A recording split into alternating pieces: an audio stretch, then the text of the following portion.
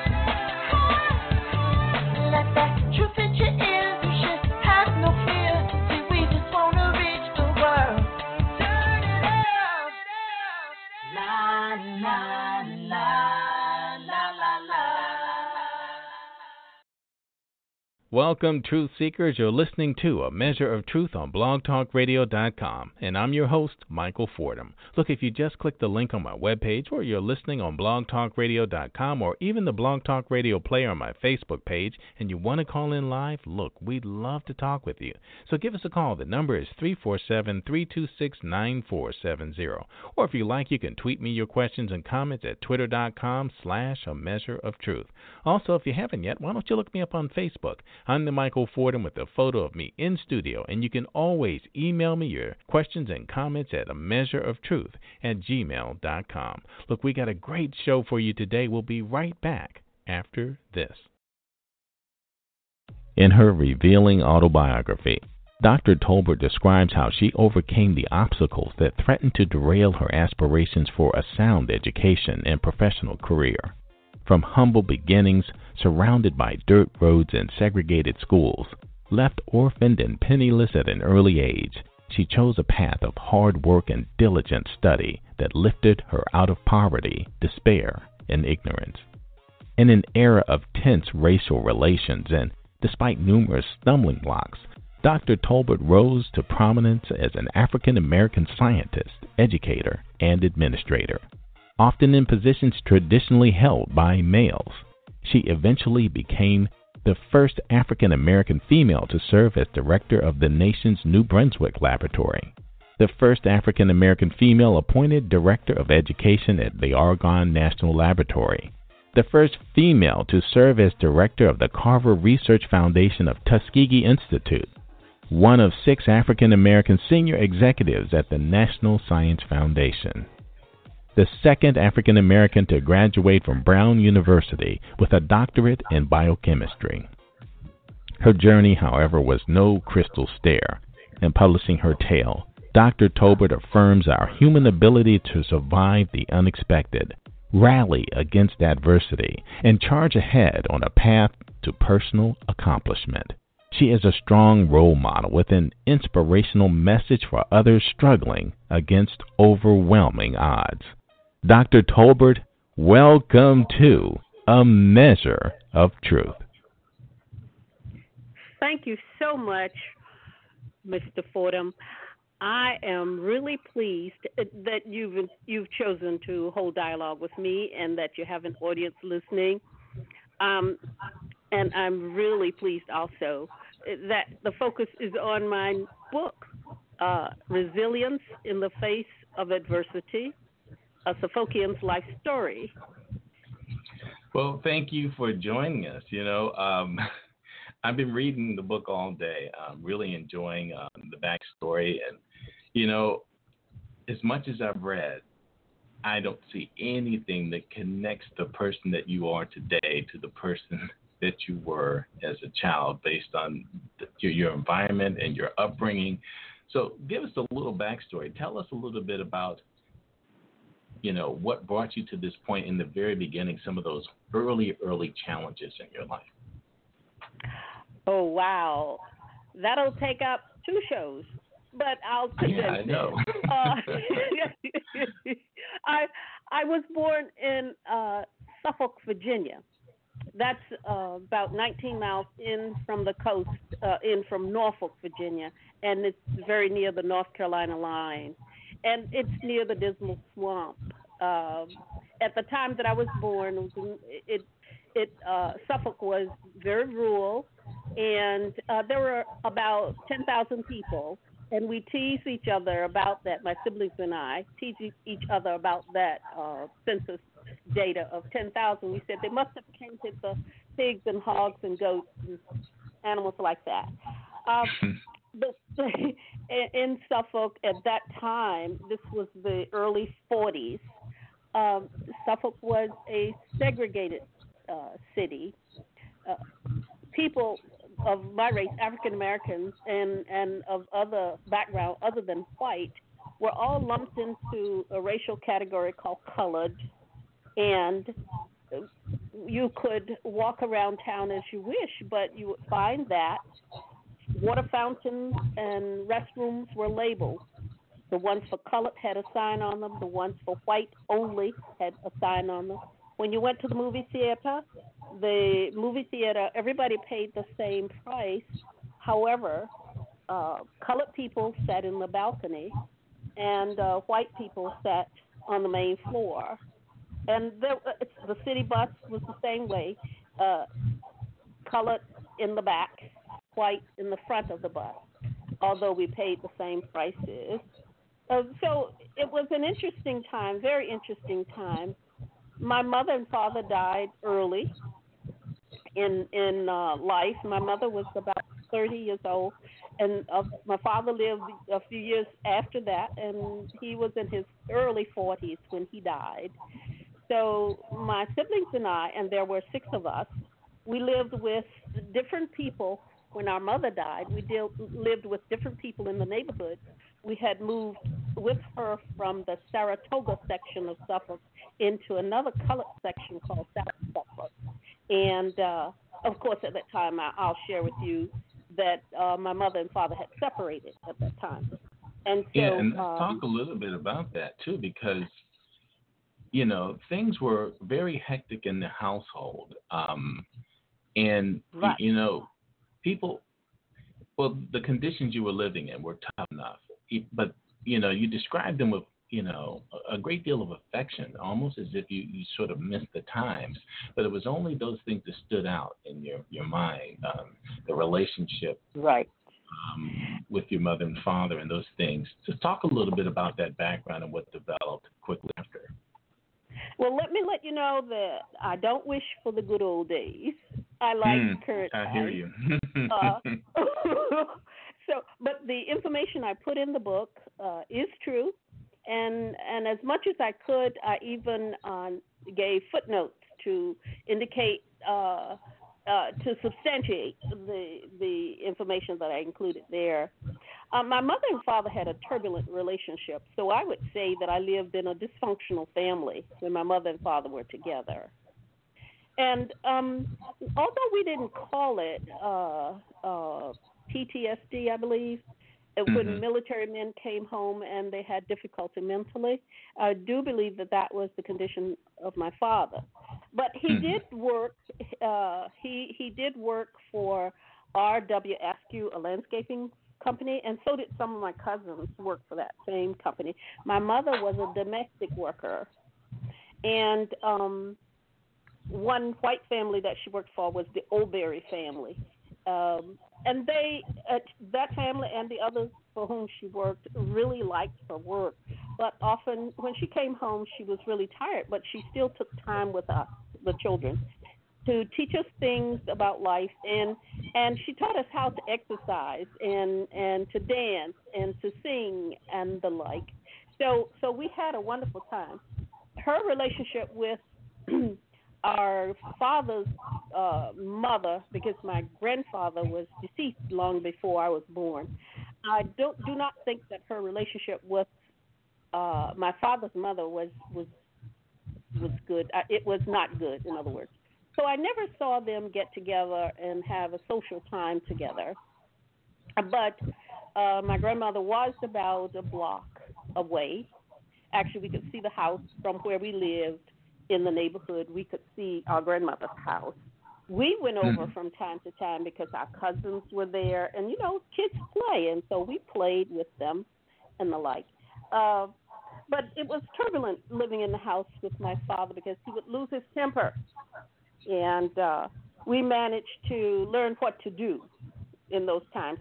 And so there's a part in the book where I describe an incident where he was chasing us for a reason, and I advise the readers to get that book and read that section in particular because it is very interesting. And I said, I don't want to go back to those days.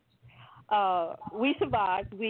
My siblings and I survived. My older two siblings got married at early ages, I should say. Both were not at the same time, but both were 15 going on 16 when they got married. Can you imagine that?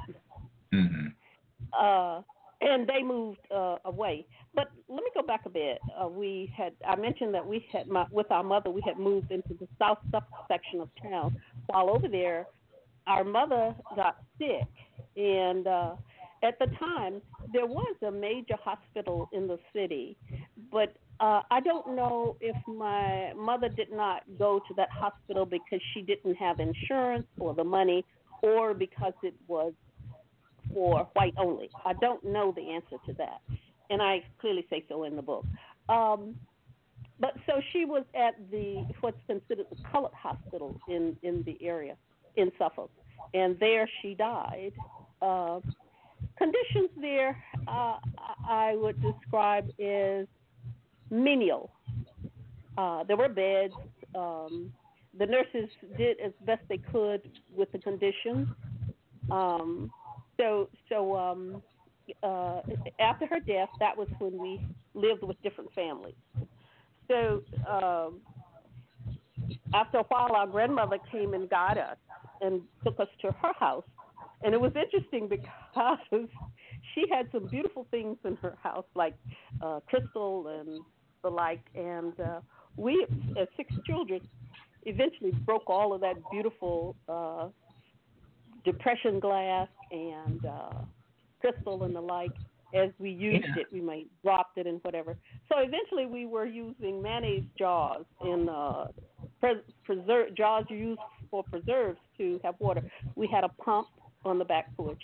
There was no running water in the neighborhood. And we didn't get electricity until about 1952. The sewer, the ditches were the ones to take away the sewer, and there were no inside toilets. So the toilets were outhouses outside. Services for the community were limited. There was a rescue squad that came in times of trouble. So we just learned to live with what we had. And interestingly, we didn't know that we were that poor because when you're in a situation where everybody else is about at the same level, you don't even question it. You just live. So, right. While at my grandmother's house, I was of age to attend kindergarten, and there was a kindergarten right there in the neighborhood. It wasn't one of those, state-controlled ones. It was just that a lady had opened up a room near her house. She had built a structure near her house in her yard, and the children came for kindergarten each weekday, and we learned different things that got us ready for first grade. But because I was born in November, I turned 7 in my first grade year. And you know what that means? That by the time I reached my senior year in school, I was older than most of the students there. But that was neither here nor there. I did my best. Well, Dr. Tolbert, tell us a little bit about your grandmother, too, because she was an educator for a while. And you talked about in the book that she actually had passed for white for some time and was able to hold a job teaching. Tell us about what transpired after that. Right. Well, when my grandmother was younger, she was of the complexion and hair texture that if you saw her with a group of white women or white people, you wouldn't be able to pick her out as an African American. So she was able to, what they call at the time, pass. So she passed for white to the extent that she even got a job teaching at a white school. Now, that was not in Suffolk. But as she continued to teach, you know how gossip gets around. So someone told on her, and she learned about it. So she quit and moved to another area to keep from being fired or even put in jail or even something else horrible happening to her. Because it was definitely forbidden that a colored person would have a job teaching white kids. So that was just the extent of the segregation that existed there. So in my neighborhood, when I went to grade school, we call it grade school then, elementary school, it was for colored only.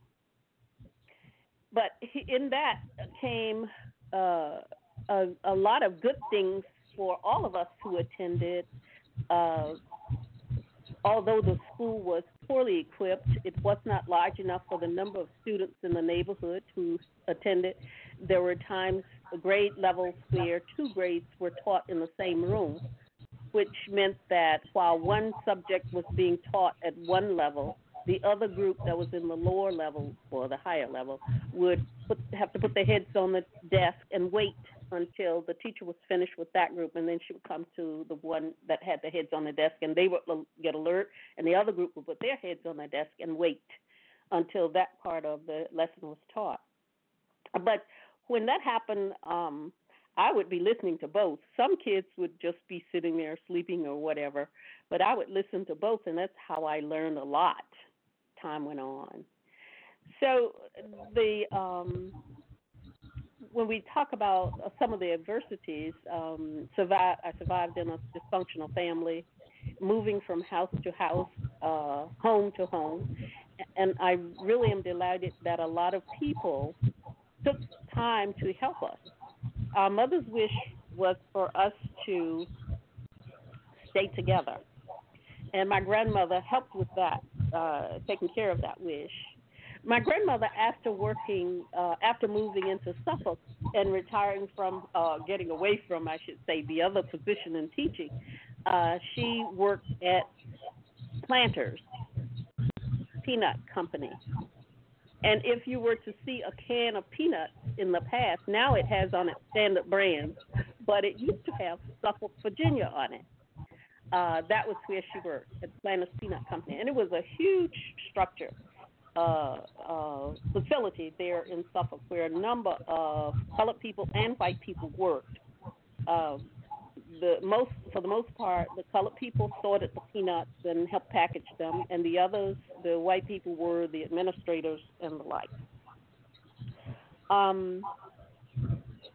So another adverse problem that I dealt with was that I started working at an early age, very early age. I was in elementary school, and when I say working, I was doing things like scrubbing floors. People then who had hardwood floors, you scrubbed them, and you had to get on your hands and knees and put down that paste wax, and then you buff it to shine it.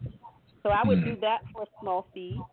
And if the family that I was working for had Venetian blinds, I would wash the blinds for a fee, or I'd help them gather vegetables from their garden and as we say, snap beans and help with things like that.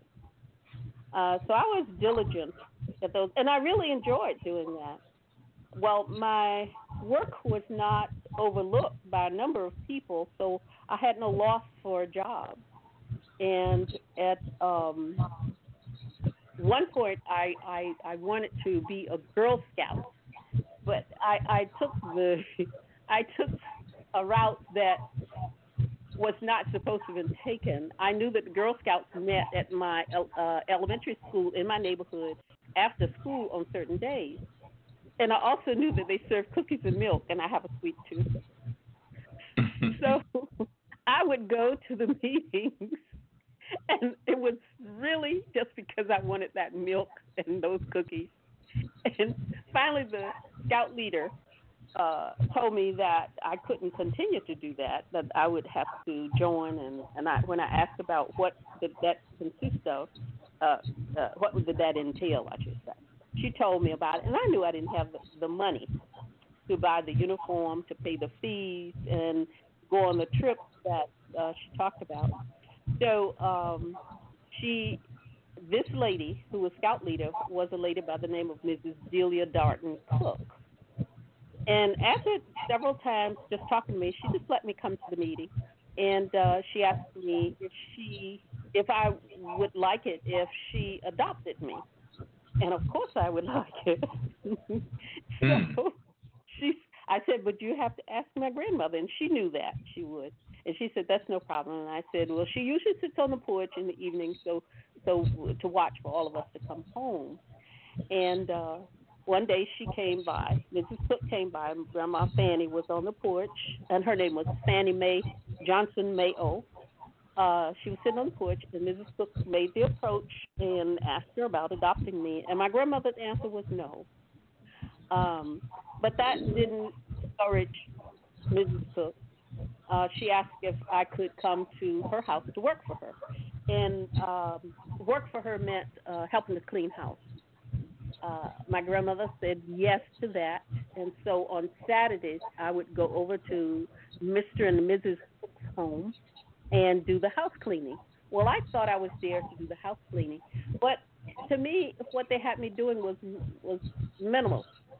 They had me do a little bit of dusting, and to me, their house wasn't dirty. Now, think about that. Their house had 2 people living in it. Our house had 13 or 14 people living in it. It was 6 of us, our cousins, and my grandmother, and it was about 14 or 15 people living there. So, and the house was not by any means as lovely as the ones that the Cook family lived in. And they lived in a different part of town. They did not live in Saratoga. They lived in what we call the city part of Suffolk. So they had screen doors. They had wood floors and carpet on some floors, and they had inside toilets, and they had grass on their yards, and the yards were neatly kept, that kind of thing. So I really admired it. But they had me sit down, and after I did a few chores, I had to sit down and read Jet and Ebony magazines that they kept on their coffee table. And then they had a bookcase with books on them by or about colored people. And so they had me read that. And then eventually they started talking with me about college when I got into high school. They would talk to me just briefly about college, and they took me to Virginia State University because they had relatives over there. And we would visit the university, visit people there, and go to football games. Well, I'm not a sports enthusiast, so the football game didn't interest me much. But they would also do other things that were social activities, like going out to eat and restaurants and the like, things like we didn't get much time to do because my grandmother was an excellent cook, and she was the one that taught my oldest sister to cook. And so the house at our house, we always had something to eat. So another thing that was happening in my life was that I gained employment at an early age. But before we move into that, when did you discover, and when did everyone else discover you had this high intellect, that you were very bright? Was it at that point, or had they known before? Well, in school, once they got me to talk after the first grade. In the first grade, I was shy, although I am an extrovert. I would not talk. Well, one thing that amazed me was that the teacher told me that my birthday was not November 6th. Now, I knew it had to be November 6th because that was the date that my grandmother fixed the chocolate cake with 2 layers, and it had jelly in between the layers. We all gathered around, and we sang happy birthday to each other. So we all had the same birthday, November 6th. Oh, wow.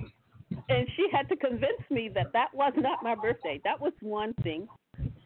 And the other, and that was troubling to me. The other was that the teacher letting me know that the people that I thought were my brother, the person that I thought was my brother was really my cousin.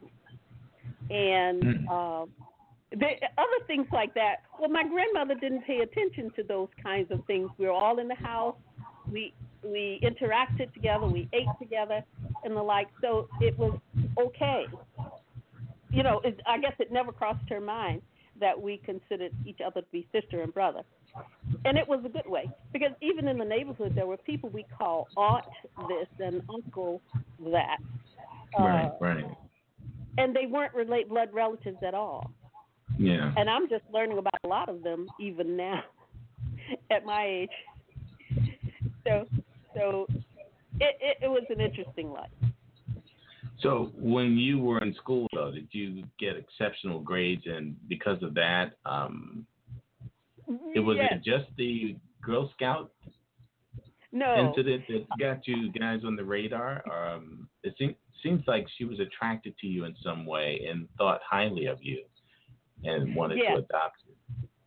Well, what happened is my oldest sister did not do good in elementary school. She quit early. My next sister did not do too good, but I made A's and B's, mostly A's in elementary.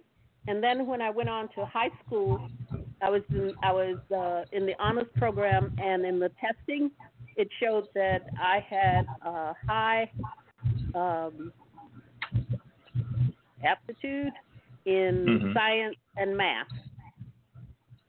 And we had at our high school local and regional contests in those 2 areas, and I would always bring back an award or certificate for our school. And there were others at the school who did likewise. But I was the primary one to bring back special awards recognition to the school.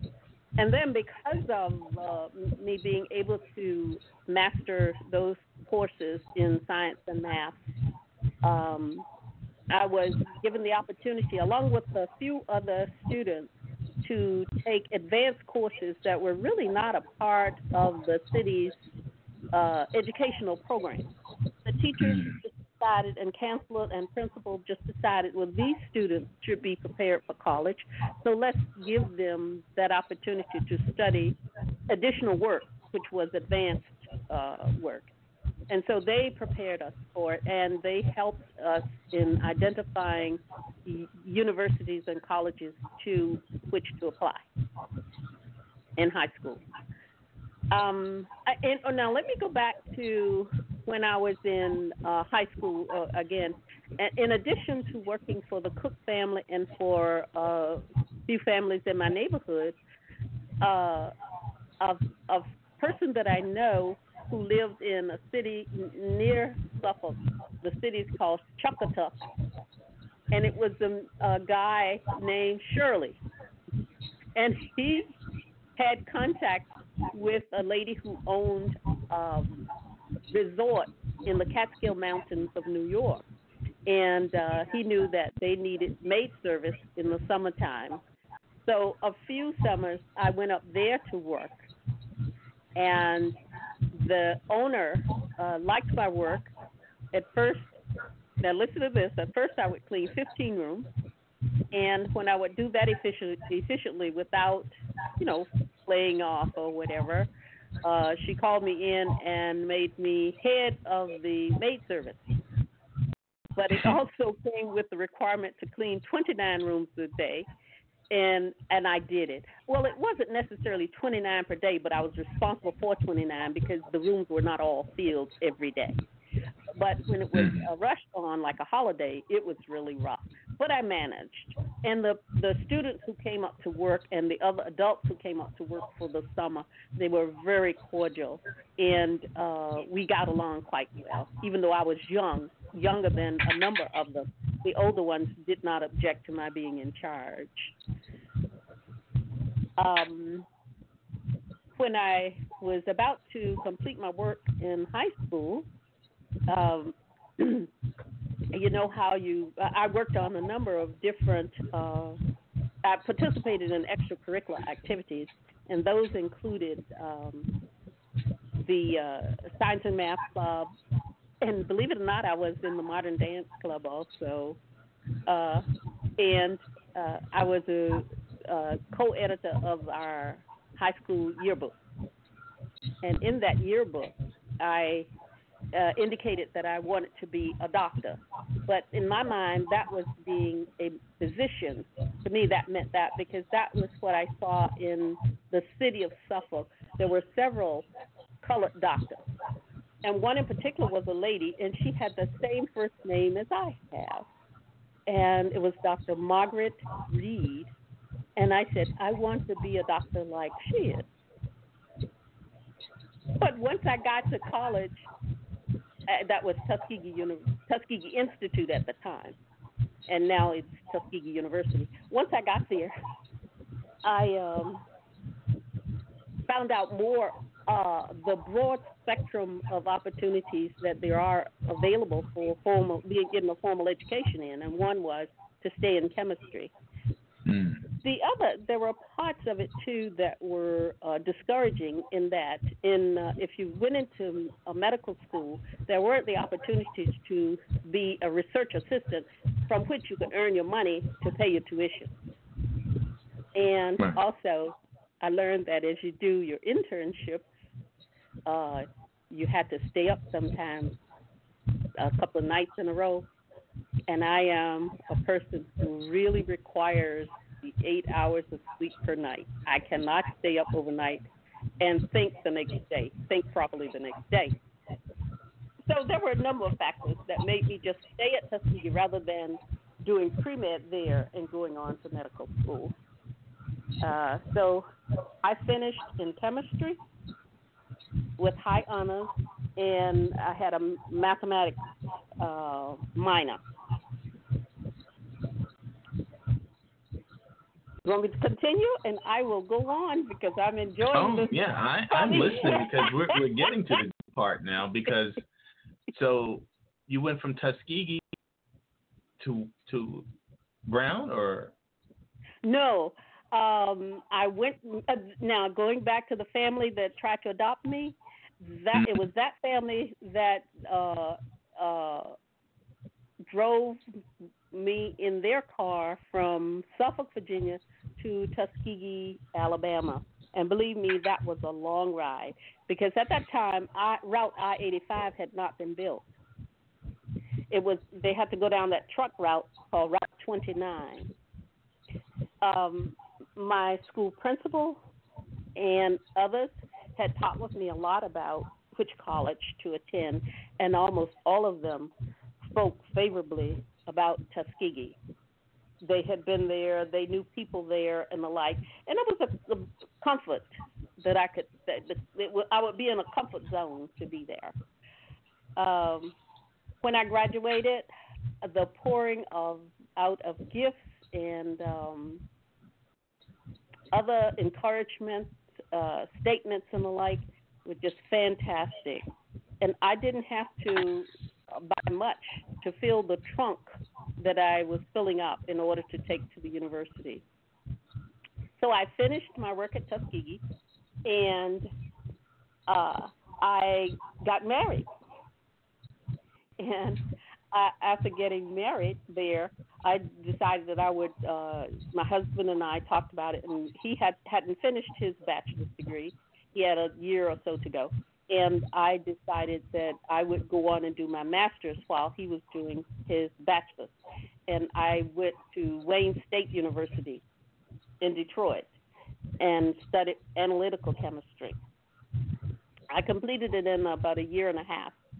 And then I returned to Tuskegee to be with my husband. And while I was there, I had my son, our son at the time.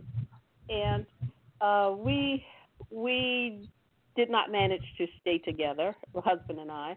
So after working for a while in math, I started out after my master's. I worked as a technician on the Tuskegee campus, and then I was invited by the math department head to work teaching mathematics.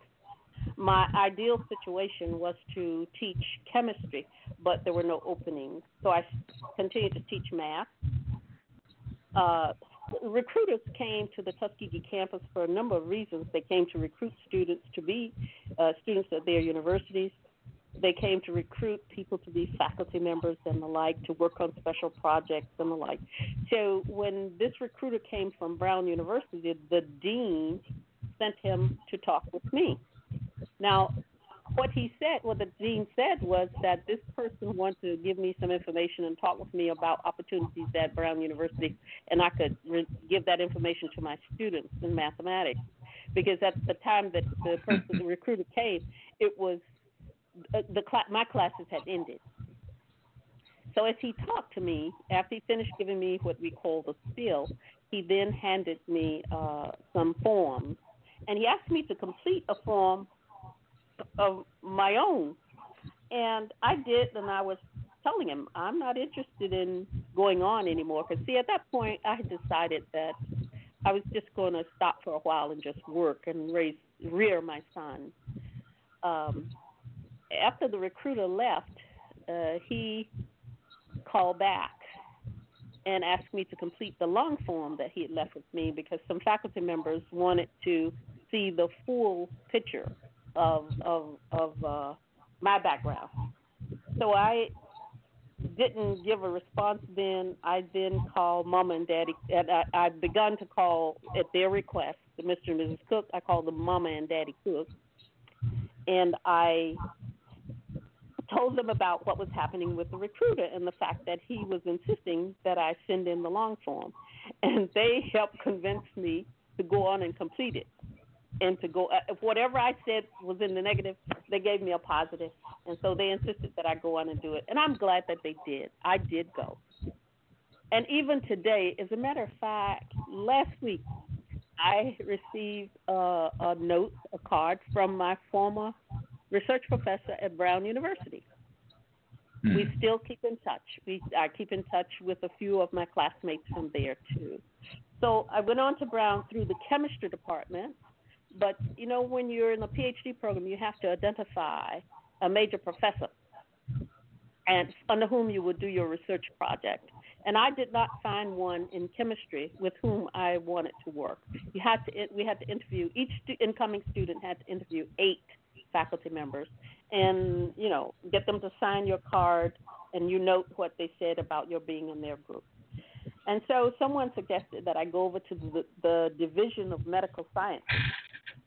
And I did. And I visited with the Dr. John Nicholas Stain, who was working, his primary research dealt with fat cells, but he had need for a research assistant, a student research assistant, to do the research for isolated hepatocytes, which would be isolated rat liver cells, drug action on it. And in today's terminology, it's called signal transduction. And I got in there and started working, and he liked my work. He required reports of data every 2 weeks. I was on time every time. And I was working with one other person. The whole research team for his laboratory was 18 students strong. And we acted like a family. So all went well with that. I graduated, and I'm really pleased with the results. After after graduating, I went. I was able to get a position at Tuskegee in chemistry,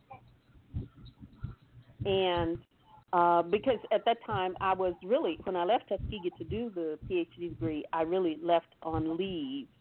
Educational leave was what I termed it, and so I had a job waiting for me when I came back, and I was all set to do that work. So, and I put all of this in my book. Of course, it's written to hold your attention a little better than my talking about it like this. So I advise the reader to get that book, Resilience in the Face of Adversity, and it's online, and read it. But there is more to the story as it goes on. I'm not very good. The unsuccessful part of my life has to do with my my marriages. Right. Yeah, but given the background, it wasn't my fault. It wasn't my fault. Well, here's the thing. I wanted to. I heard the tone that you used when you talked about your husband, and I just left it alone. But the situation that you grew up in, especially with your father, you talked a little bit about it.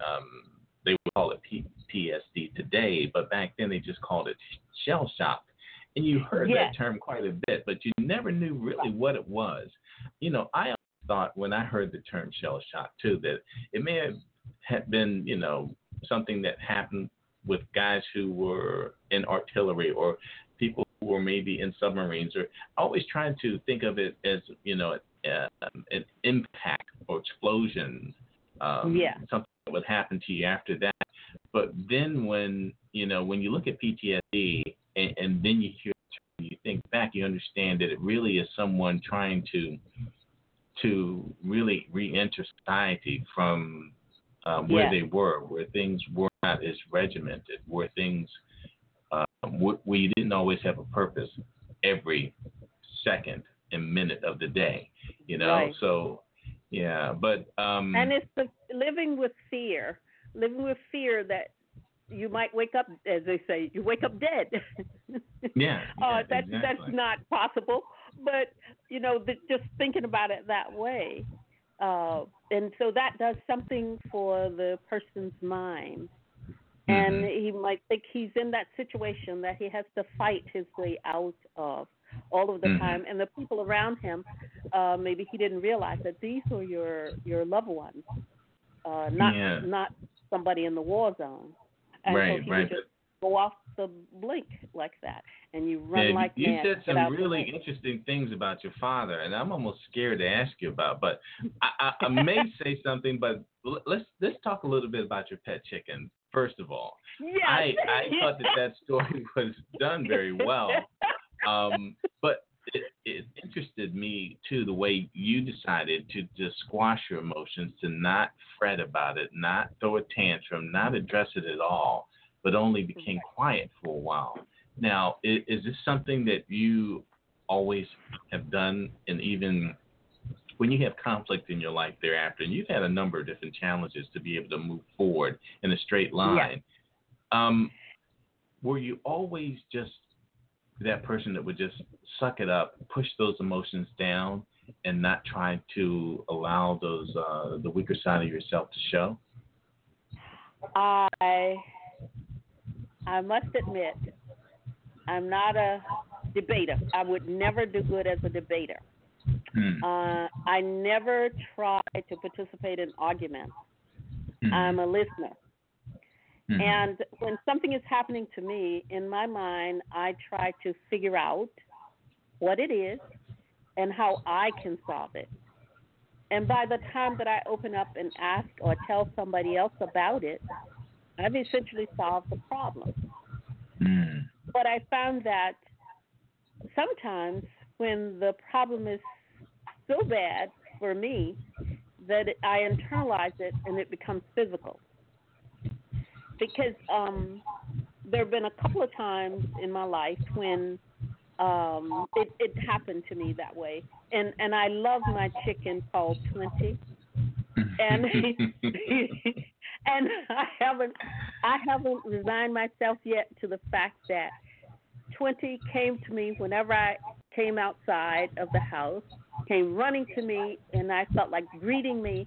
And someone said, well, that was just because you always brought food out to 20. And I said, no, 20 recognized me, and we were friends. You see, the other chickens didn't do that. So I knew that 20 was special, and the 20 was special to me. And I liked the fact that 20 was black, shiny black, and had a red cone on his head, and the legs were yellowish, deep yellow. It was really heart-wrenching when I learned that we had to. My mother had cooked 20, and to find out the way that I did, and then I realized that they sent me to the store with my older sister just to get me out of the way until the killing of the chicken was done, and the cooking and whatever. But you had eaten chicken before, and you had no problems with that, right? Right. Right. Wow. Since then, I have never had a pet. Oh, really? Wow. No. Never more. So that was it for me for the pet. But I think a lot of your success is built around this strong resolve that you have to make a decision to do things a certain way, to understand what their impact is and what the result is, and to choose the path and the result that you're looking for, and just do the work that's required to get there. Right. That is what I do. Because some of the situations in which I've been, people have said, how on earth did you stay in that, situation? And anybody else would have turned on the person and told them a piece of their mind. You know what I mean by that? Or done something else, start swinging or fighting. And I don't do that. And I never do it with people close to me unless I am bodily threatened. And when I get to that point, I don't like myself. I've been in a few situations like that, but I really didn't like myself, and it takes me a while to get back into form after. Right. Yeah. So, and even when it comes to talking about my marriage, or my marriages plural, I've been married twice and divorced. I never understood why my husband did what they did. I didn't understand why they did what they did to me, or why they did what they did in general, to make the situation awful for me. So I tried to put it aside, but it took a lot for me to put that in the book. And I said, well, in the book I have opened up about my personal and professional life to a degree that most people would not do. And I hope that what it will do is help someone in their ethics or whatever by reading about what I went through. Because people looking at me wouldn't think that I've been through what I've been through. Oh, yeah, absolutely. As a matter of fact, I'm so surprised that you're my neighbor. I've lived in this neighborhood for almost 14 years, and we had our first conversation, 3 weeks ago? Yes.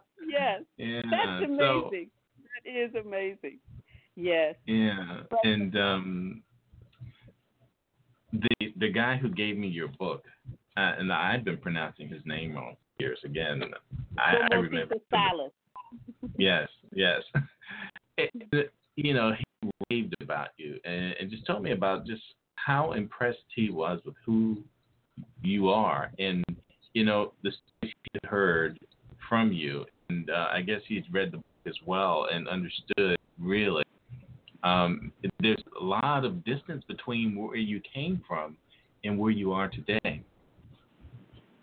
Yes, I tried to put a lot of distance in between it. But now, remember, now you must realize that I'm retired now. And my activities now consist of helping my family members, my sisters, my siblings, and their children, and particularly my son and my grandchildren, to help them. But my contribution is primarily educational. Sometimes it gets to be financial, but it's intended to be educational.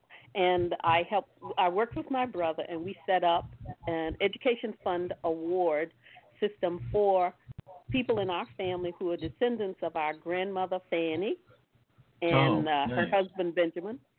And if they can show that they descended from that line or they married into the family, that we give them an award, a financial award, if they are registered and have enrolled in a college or university. Very good. Yeah. So I've heard a lot of those through churches and other organizations, but that's the first time I've heard of one just set up by a family. And so that's awesome. Yeah. And so writing the book has taken a lot of my time, but I enjoyed it. It made me remember a lot of instances or circumstances that I was in and how I got out of them and what happened along the way. And I tried to write the book in a way that anyone could read it and understand what was going on in my life. Well, from what I've read so far, it's very well written. Thank you. I really enjoyed those stories, and I have relatives who came up with the same type of living conditions, but they weren't described in such detail as these were. You had a way of helping people to understand what day-to-day was, right, but also giving them a good feeling about how close you were to your siblings, and right. Even though your father gave you guys a hard, difficult upbringing, and sometimes when he was going through his drinking spouts, it was something also that bonded you guys as well. And who knows if you would have been as close if you had not gone through some of those traumatic instances. But it's very, very interesting because I saw. My parents grew up like that. I called my mom and told her the story, and she was like, "Yeah, that's how I grew up." Just things like that. But I hadn't heard it in this type of detail, and to understand too, for someone to come out and not be bitter about the limitations, go past and beyond those things, and be able to experience just about, you've traveled the world. You've consulted with countries about things. Just give us some of that brief, some of your adventures out there, just because of your reputation, and then we'll go ahead and talk about how people can get your book. Yes. Oh, well, in terms of now my travels abroad and throughout in most states in the United States, those trips to those states were, for the most part, associated with projects that I was in charge of for the federal government. And for instance, I was in charge of 6 science and technology centers that covered the spectrum in terms of science, technology, engineering, and mathematics, and education. And so I had to go to several places, major universities like Case Western Reserve, University of California, Berkeley, the university in Hawaii at Manoa, and University of Kansas. So they were all major universities. But the thing that I carried with me was the drum that said, keep your broadening, use some of what you have in these millions of dollars projects.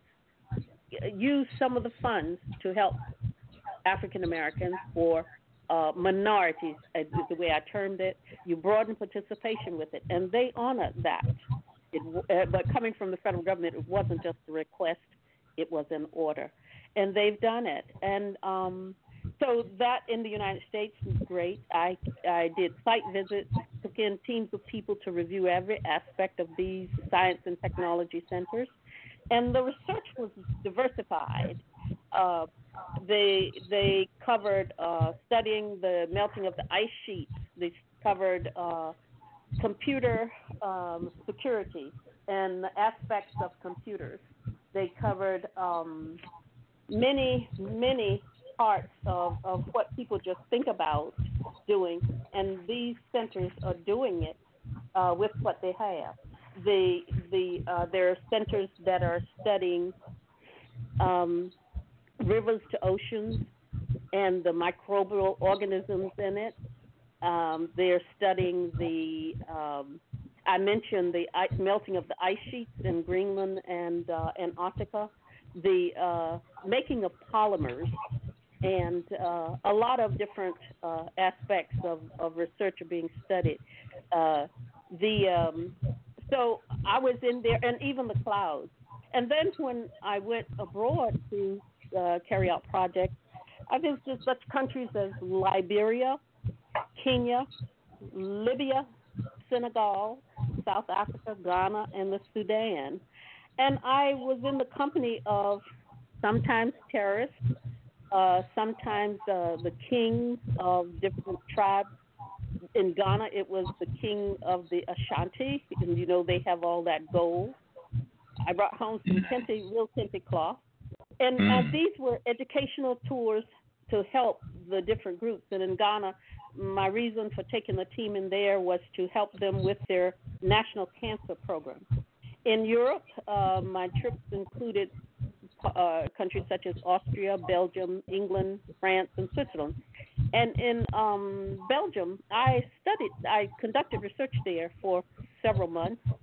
And in Austria, I was participating as a part of my role as director of the New Brunswick Laboratory. And the New Brunswick Laboratory is a network laboratory of the International Atomic Energy Agency. So I had to go in and participate in deliberations and decision-making that had to do with the different sites and the training of people in nuclear material. And in my time, in two of those countries that I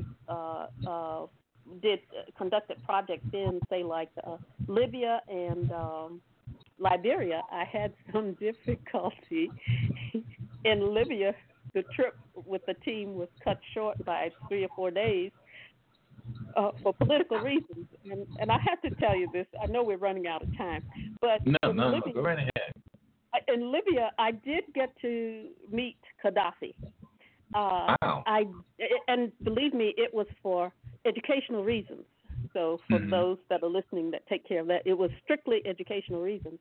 And I got to hear the propaganda of how a person speaks about their like or dislike for the United States government versus the United States people.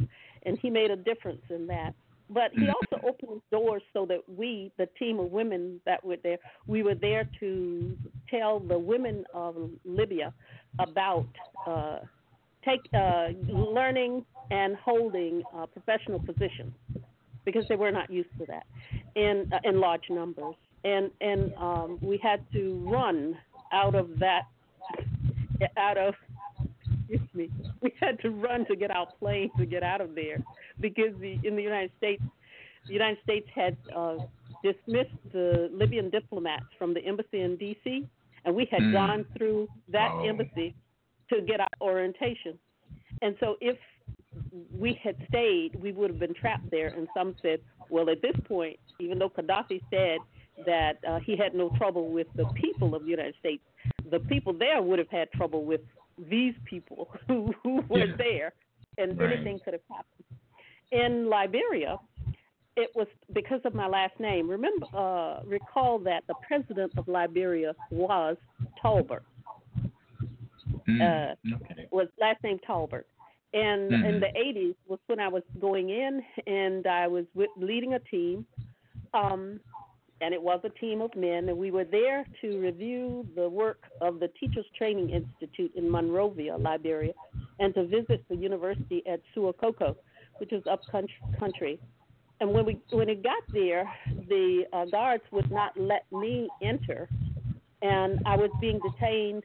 And there I was, just smiling and carrying on. And luckily, a USAID mission person saw what was going on, and he contacted the director of the mission agency in Liberia, and he was told to get us out of there fast. So we were helped in that, and seemed that they were after me because they thought that I was there as one of Tolbert's daughters coming back for revenge.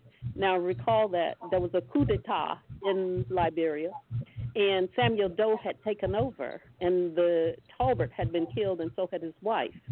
And they thought that I was there for revenge, and nothing of that at all was I there for. I was there to do the work that I was sent to do, and that is to assess the Teachers Training Institute and to have some dialogue with the president of the university there in Suffolk, who was a graduate of Tuskegee. And so I've had some interesting times. Oh, wow. And I enjoyed every bit of it. And really, I didn't realize the danger I was in until it was over. And that's how slow my mind works when it comes to the negative. I will think positive to the very, very end, and try to go on from there. So, all right. Well, Dr. Tolbert, it's time to give your social media and, where people can actually, buy your book. I saw that it's on Amazon. Are there other outlets as well? Yes, it is on all of the book sale sites. And all you have to do is go to their bookstore online. It's Balboa Press. That's BALBOAPRESS.com. And go to their bookstore and type in Resilience in the Face of Adversity, or type in my name, Margaret Ellen Mayo Tolbert, and the book will come up. And it's sold in 3 formats: ebook, soft cover, and hardcover. And I posted the cover on my Facebook page as well for the show, both the back, so people know what it looks like. I said to myself, wow, considering what's inside, the cover's a little plain, but I guess you left it blank just for the movie, right? So, yes. You don't have to change it. So when the movie comes out, and I'm telling you, I really think that this would be a great movie. It's very well done in the way that the story is told, and I really, really enjoyed that. As I said before, generally when I read books for an interview like this, I tend to skip around, but I kept saying, I'll skip around a couple minutes. And then I was just reading a little bit more, and I just kind of got locked in. So I'm really, really happy. Now I have to finish it so I can give it back to our buddy. But very, very interesting. It's got great pictures, too, and it's documented very well as far as some of the things and your achievements. And, again, I'm looking forward to it. And, we probably have to have you back on again and talk a little bit more. What I'll do is once I've gone through, we'll pick out certain areas and just talk about those and sort of drill down. Thank you very much. And let the readers know that what we talked about today, even though we covered a lot, there's a lot more in the book. Awesome. All right. We are out of time. I'm introducing a brand new segment on A Measure of Truth. Thank you, Dr. Tolbert. I really appreciate you joining us. And again, we will talk with you soon. Thank you. This new segment is called The Motivation. It's sort of like what I started out with when I started doing A Measure of Truth. It was more about me discussing some of the things that I was going through and my challenges and things that I've learned that I thought that I could share to help someone else as well. So this isn't generally like the commentaries that you may be used to. Again, it's more personal, and I'll explain that, the motivation.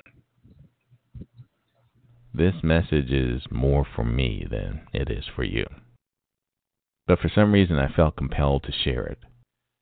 I have quite a few of these messages that I write, but I tend to keep them to myself. But this one just would not let me tuck it away with the rest. Although I've added and changed a number of phrases to make this message more broad and speak to a more diverse group of those in need, please know that I'm not talking about anyone in particular. This message was first and foremost for me. Welcome to my world. You know, the world has become obsessed with the selfie, a self-portrait that often gives the subject control over how they are portrayed in a given environment, in a photograph that allows them to capture an image of themselves as they want to be seen, but not necessarily the way things actually appeared at the time of the photo. This allows them to make a number of adjustments and corrections to make their appearance or their life seem far more interesting. When we have too much control over how we appear to others without doing the work, it detracts from who we need to be, and we forget about growing spiritually and not just appearing better. We lose focus on what is true about ourselves, our God-given purpose, the thing that makes us special and unique. Take a close look at your life. Are you where you want to be, or are you where you need to be? Well, they're probably one and the same. Well, let me explain. If you're not where you want to be in your life, but you're doing nothing to change the state that you're in, then you must be where you want to be, even if it is just for lack of effort. But sometimes we're in a place in our lives where it's not where we want to be, but still we understand that it's where we need to be in this season in order to gather the knowledge, wisdom, and understanding needed to take us to that next destination. Do me a favor. When you get a chance, close your eyes and think of anyone that you respect and admire, and that in your opinion lives a life that you could only dream of or even hope to achieve or surpass their level of success. Think about the things that you admire about them the most. Their wealth, talent, intellect, or even their swagger, ego, or confidence. Believe it or not, you will find that the greatest difference between you and them, and the key secret to their success in life, and the key to yours as well, is this small thing that everyone has access to. And I mean everyone, rich, poor, old, young, no matter your race or gender. So that's the good news. We all have what it takes to achieve unimaginable success, but the real question is, do we want it bad enough to do absolutely everything it takes to achieve it? Well, we're about to find out. Most of our life experiences are deeply rooted in a small, seemingly inconsequential events that occur day to day.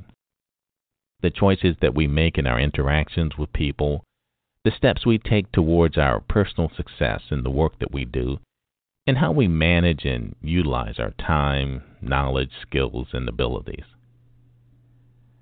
Each of these bring with it a new or familiar experience, an opportunity to use our knowledge and wisdom from past successes or past mistakes to foresee the consequences of our actions so that we will make good decisions and lower our risk of negative outcomes. This thing that has taken over our lives and enslaved us has no regard for a life best lived. It is that day-to-day routine called habit. Yes, your habits are so much a part of who you are that what you do and what you say are all shaped by your habits. When friends or someone who thinks highly of you talks about you, they often describe your admirable traits as a result of your good habits. Conversely, when someone speaks poorly of you, they often speak of things that are lacking, that are direct results of your bad habits. Just as on the internet you are who Google says you are, in the real world, you are who your reputation is based on and what your habits portray you to be. Believe it or not, your bad habits are literally wasting your life, stealing your success, destroying relationships, siphoning your finances, and leaving you bitter, depressed, angry, and resentful. In short, most of your bad decisions, mistakes, squandered opportunities, love lost, emotional outbursts, rude and reckless behavior, broken relationships, and lack of self-control, and a host of others, are all things that you expertly do without thinking and are all rooted in this silent beast called habit. Wikipedia references the American Journal of Psychology of 1903, and it defines habit this way, and I quote, "A habit from the standpoint of psychology is more or less the fixed way of thinking, willing, or feeling acquired through previous repetition of a mental experience. Habitual behavior often goes unnoticed in persons exhibiting it because a person does not need to engage in self-analysis when undertaking routine tasks." Unquote. So if habits are a fixed way of thinking, surely our bad habits, our brokenness, can be fixed. And since it is acquired through repetition of a mental experience, it's also something that we can engage in without thinking about. If we create new good habits, in time we will not even have to think about our good habits to reap their rewards. Here's the kicker. We often delegate some of the most crucial and life-altering decisions in our lives to something that has a frightening amount of control over us and may very well choose the life we lead with little or none of our thoughtful input. This is because our bad habits have the power to nullify our good decisions, no matter how passionate or well-intended. And yet we pretend that it's something that we cannot change because it's just the way we are. This is how God made me. It's complicated. I beg to differ. We do have control over who we are, how we live our lives, and how we treat others. So every day that we wake up and are given the blessing of leaving our mark on this day, we have the opportunity and the obligation to change the world for the better by changing who we are, what we contribute in our lives, and the lives of others. Here's an interesting observation. Every buzz, beep, or chirp of our phones are literally retraining our minds to act before we think. And because this has become so common, this abnormal behavior is now deemed acceptable and no cause for alarm. Watch the news tonight, and you will find numerous stories of people who acted out before they thought of what they were doing or the consequences of their actions. When watching these events, we often say to ourselves, who does that? What did they think would happen? What were they thinking? The truth of the matter is, they were not thinking at all. Our habits may or may not land us on the 6 o'clock news, but if we don't think first, the odds of us making wise decisions are just left to chance. And when the odds don't fall in our favor, we encounter numerous negative outcomes and repercussions that add no value to our lives and occupy time that could be better spent on something positive and redeeming, like success. Bottom line, we need to reclaim the time we waste by not taking control over our actions if we want better lives for ourselves and our loved ones. So as you can see, this is pretty serious stuff. So what can you do to prevent your eventual decline down this slippery slope? Well, I'm about to tell you. So if you need to take notes, here is where you want to start. Okay, after this mental beatdown, I owe you at least this, so here's the cure. And I have to say, for those of you who will pray about it first, will have far more success than those who won't. Sorry, I don't make the rules. If you want more power over your life, you have to go to a higher power. Wikipedia also notes that the habit-goal interface or interaction is constrained by the particular manner in which habits are learned and represented in memory. Specifically, the associative learning underlying habits is characterized by the slow, incremental accrual of information over time in procedural memory. Habits can either benefit or hurt the goals a person sets for themselves. So before you set goals for yourself that you can actually attain, you first have to change your habits. So here's how to get started. It's as easy as this one simple affirmation that will help you to master success. Here it is. When I see the need to do better in my life, I will center my focus on doing different things and doing things differently. If you are truly committed, either one or both of these things will plant the seed of success. Here it is again. When I see the need to do better in my life, I will center my focus on doing different things and doing things differently. Although it seems simple enough, the results are amazing. If you listen to the story of any successful person or anyone who's done anything great, you will always hear this familiar phrase or something similar that they often describe as an epiphany. The Cambridge Dictionary defines epiphany as a moment when you suddenly feel that you understand or suddenly become conscious of something that is very important to you. Dictionary.com says a sudden intuitive perception or insight into the reality or essential meaning of something, usually initiated by some simple, homely, or commonplace occurrence or experience.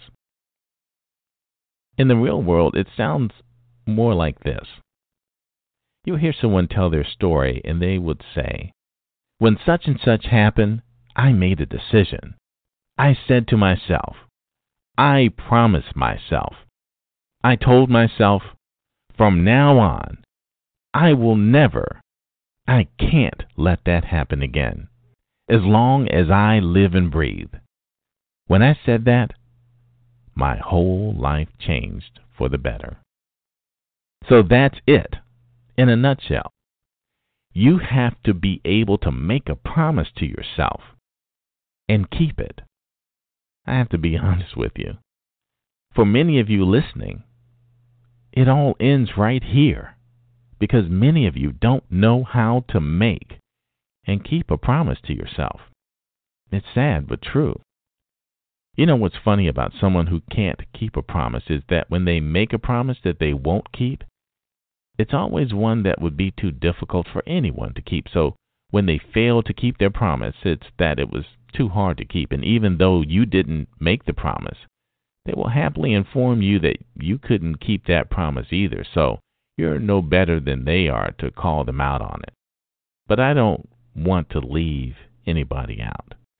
So I will add something for you if this is your challenge as well. That's the awesome thing about what I'm asking you to do. Even if you can't keep a promise to yourself, it's the first bad habit you can break by keeping one small promise to yourself. Here's a small promise that everyone can keep. Look, this is not difficult, but it does require some preparation. You really need to make a big deal out of this and give it all of your attention and intention. Look at yourself in the bathroom mirror and say to yourself with all the intensity and conviction you can muster, and I mean look yourself square in the eye and say to yourself, and really, really mean it, and know that nothing will keep this from happening, come hell or high water.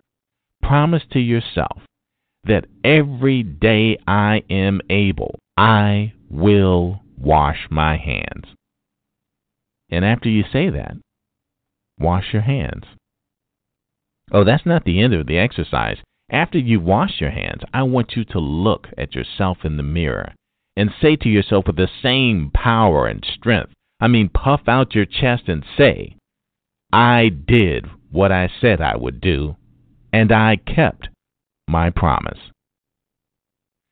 I know this may seem silly to some, but if you do this, I promise you, you will never see yourself the same.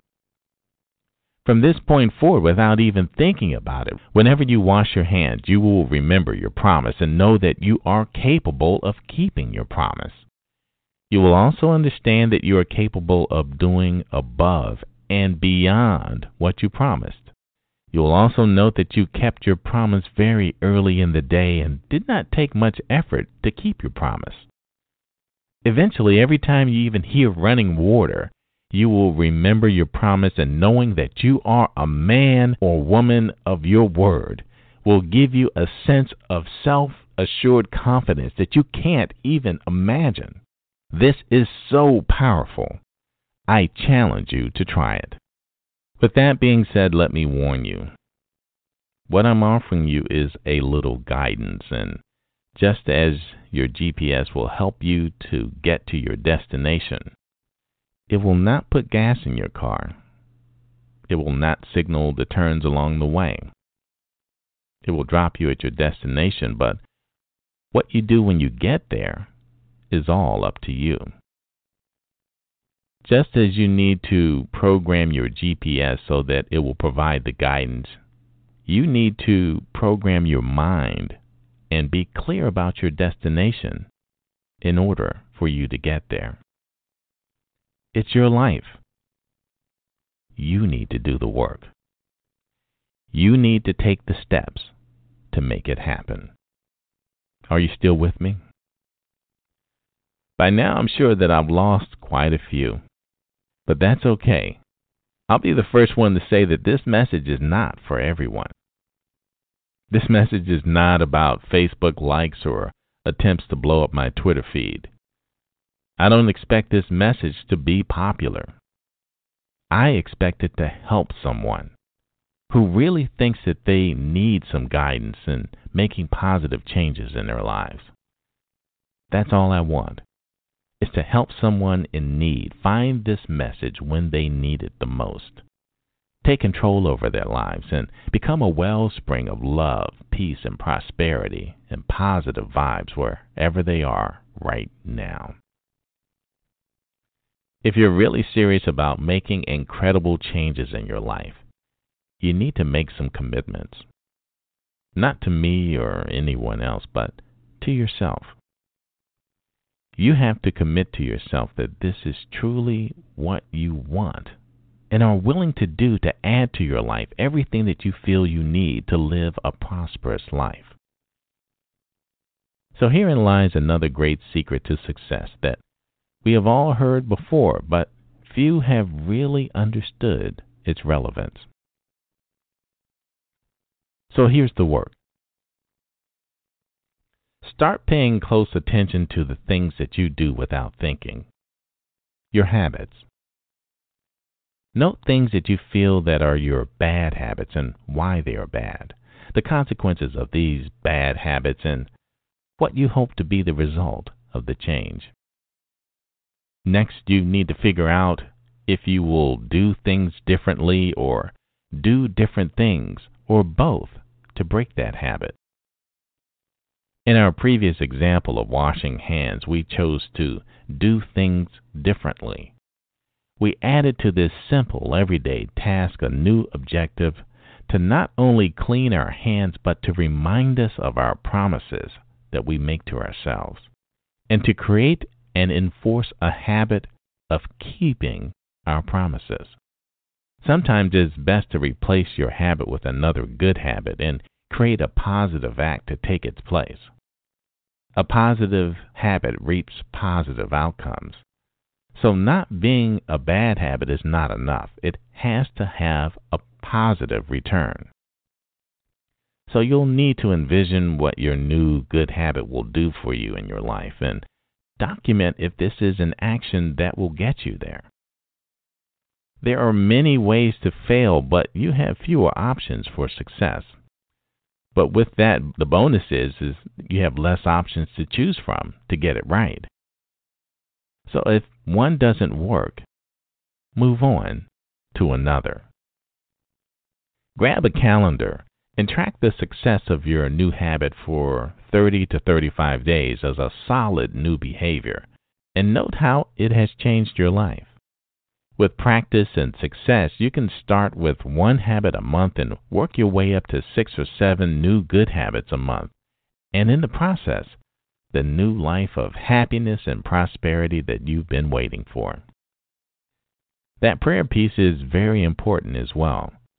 But I do understand that some of you may have an aversion to prayer and may not even believe in God at all. I just want you to know that whether or not you believe in God, God still loves you. Some of you may have the wrong impression of God in thinking that He's always angry and looking for every opportunity to punish us for our sins.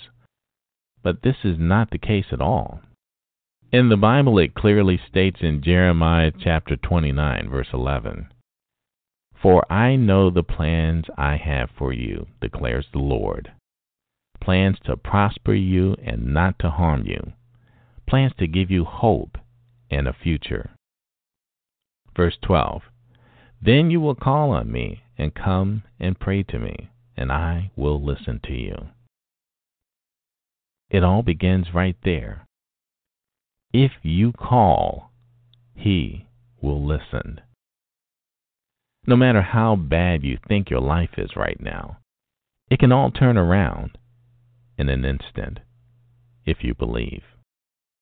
2 Corinthians chapter 12, verse 9 through 10 says, "But He said to me, My grace is sufficient for you, for my power is made perfect in weakness.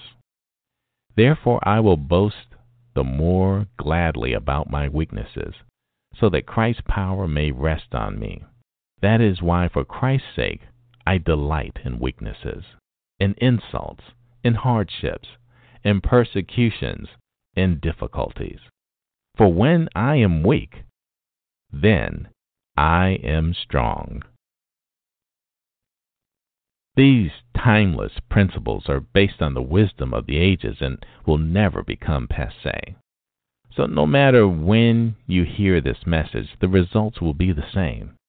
So don't concern yourself about what others may say about your new self and the haters who will surely try to derail your success. Haters are going to hate. So be prepared.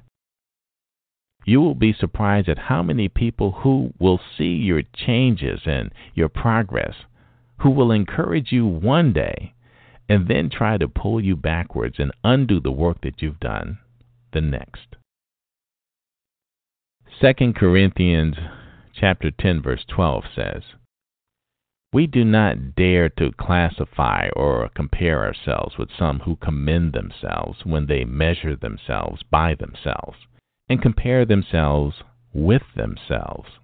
They are not wise." As you can see, this is something that all of us can do at some level, to take control over our lives by choosing our own path and arrive at a destination that we have the power to choose for ourselves, that need only be based on who we are right here and now. The only thing you need to get started is God and the motivation. Well, we've just come to the end of another great show. Special thanks to our producer, Donna Hardiman. I'm Michael Fordham, and you've been listening to A Measure of Truth on blogtalkradio.com. But before you go, here's a little something to take with you. Ask God for wisdom daily, but know that your lesson can come from anybody or any situation, good or bad, friend or foe. Watch your thoughts. They become words. And watch words. They become actions. And watch your actions. They become habits. And watch your habits. They become your character. And watch your character. it becomes your destiny. Until we meet again, take care of what becomes of you.